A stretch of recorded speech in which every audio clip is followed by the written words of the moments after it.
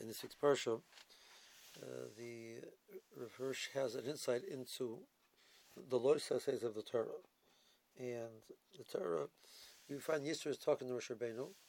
He tells him that you should be the individual which acts between Klal Yisrael and Kadosh Baruch Hu in regards to bringing their issues to Kadosh Baruch Hu for adjudication, to understand, etc. So the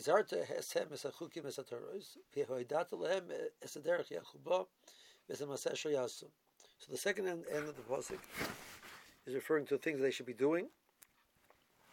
You should inform them, be modia them, the path they should take, and the actions they should do.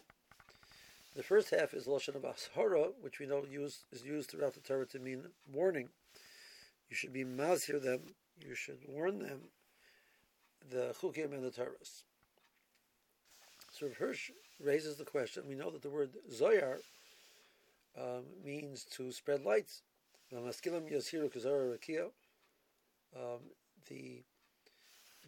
the word zoyar in Hirsch's approach to Lashon HaKodesh, where he sees phonetical connections between words. The word zoyar and the word soyar are connected. And we know soyar was a light source. So zoyar Rikiya is the brightness of the Rikiya. Soyar is a light source. Saharayim is the midday when the sun is at its brightest. So why is the word zoyar the word which is used for, it's taken and put into a language of a verb of hizaher? See, hizaher means according to this would mean you should shine a light upon oneself. You should be the one who shines the light, and you should be the one who receives the light. You should shine a light upon yourself.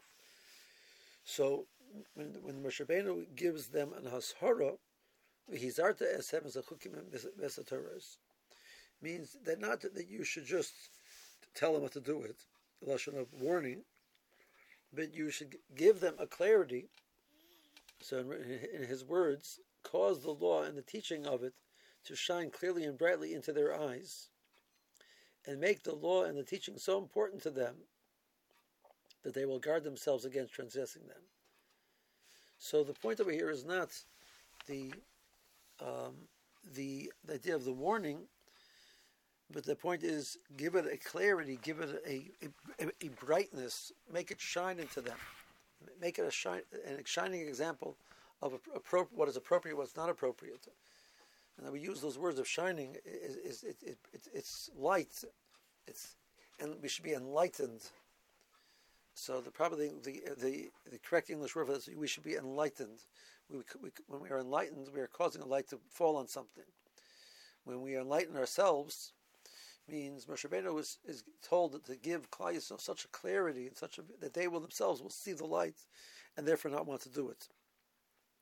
So at the end of the day, it's something which is taking place inside of the person. It's not just somebody else outside of them talking to them, but rather inside of the person, there's going to be a change taking place. He's going to understand the significance of the problem, the issue, why it should not be done with such an intensity that he would not wish to do so. And that's the appropriate way to teach a person how to refrain from something.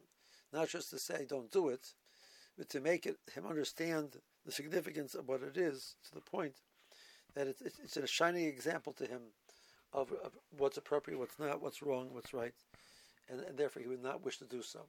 Have a good Shabbos.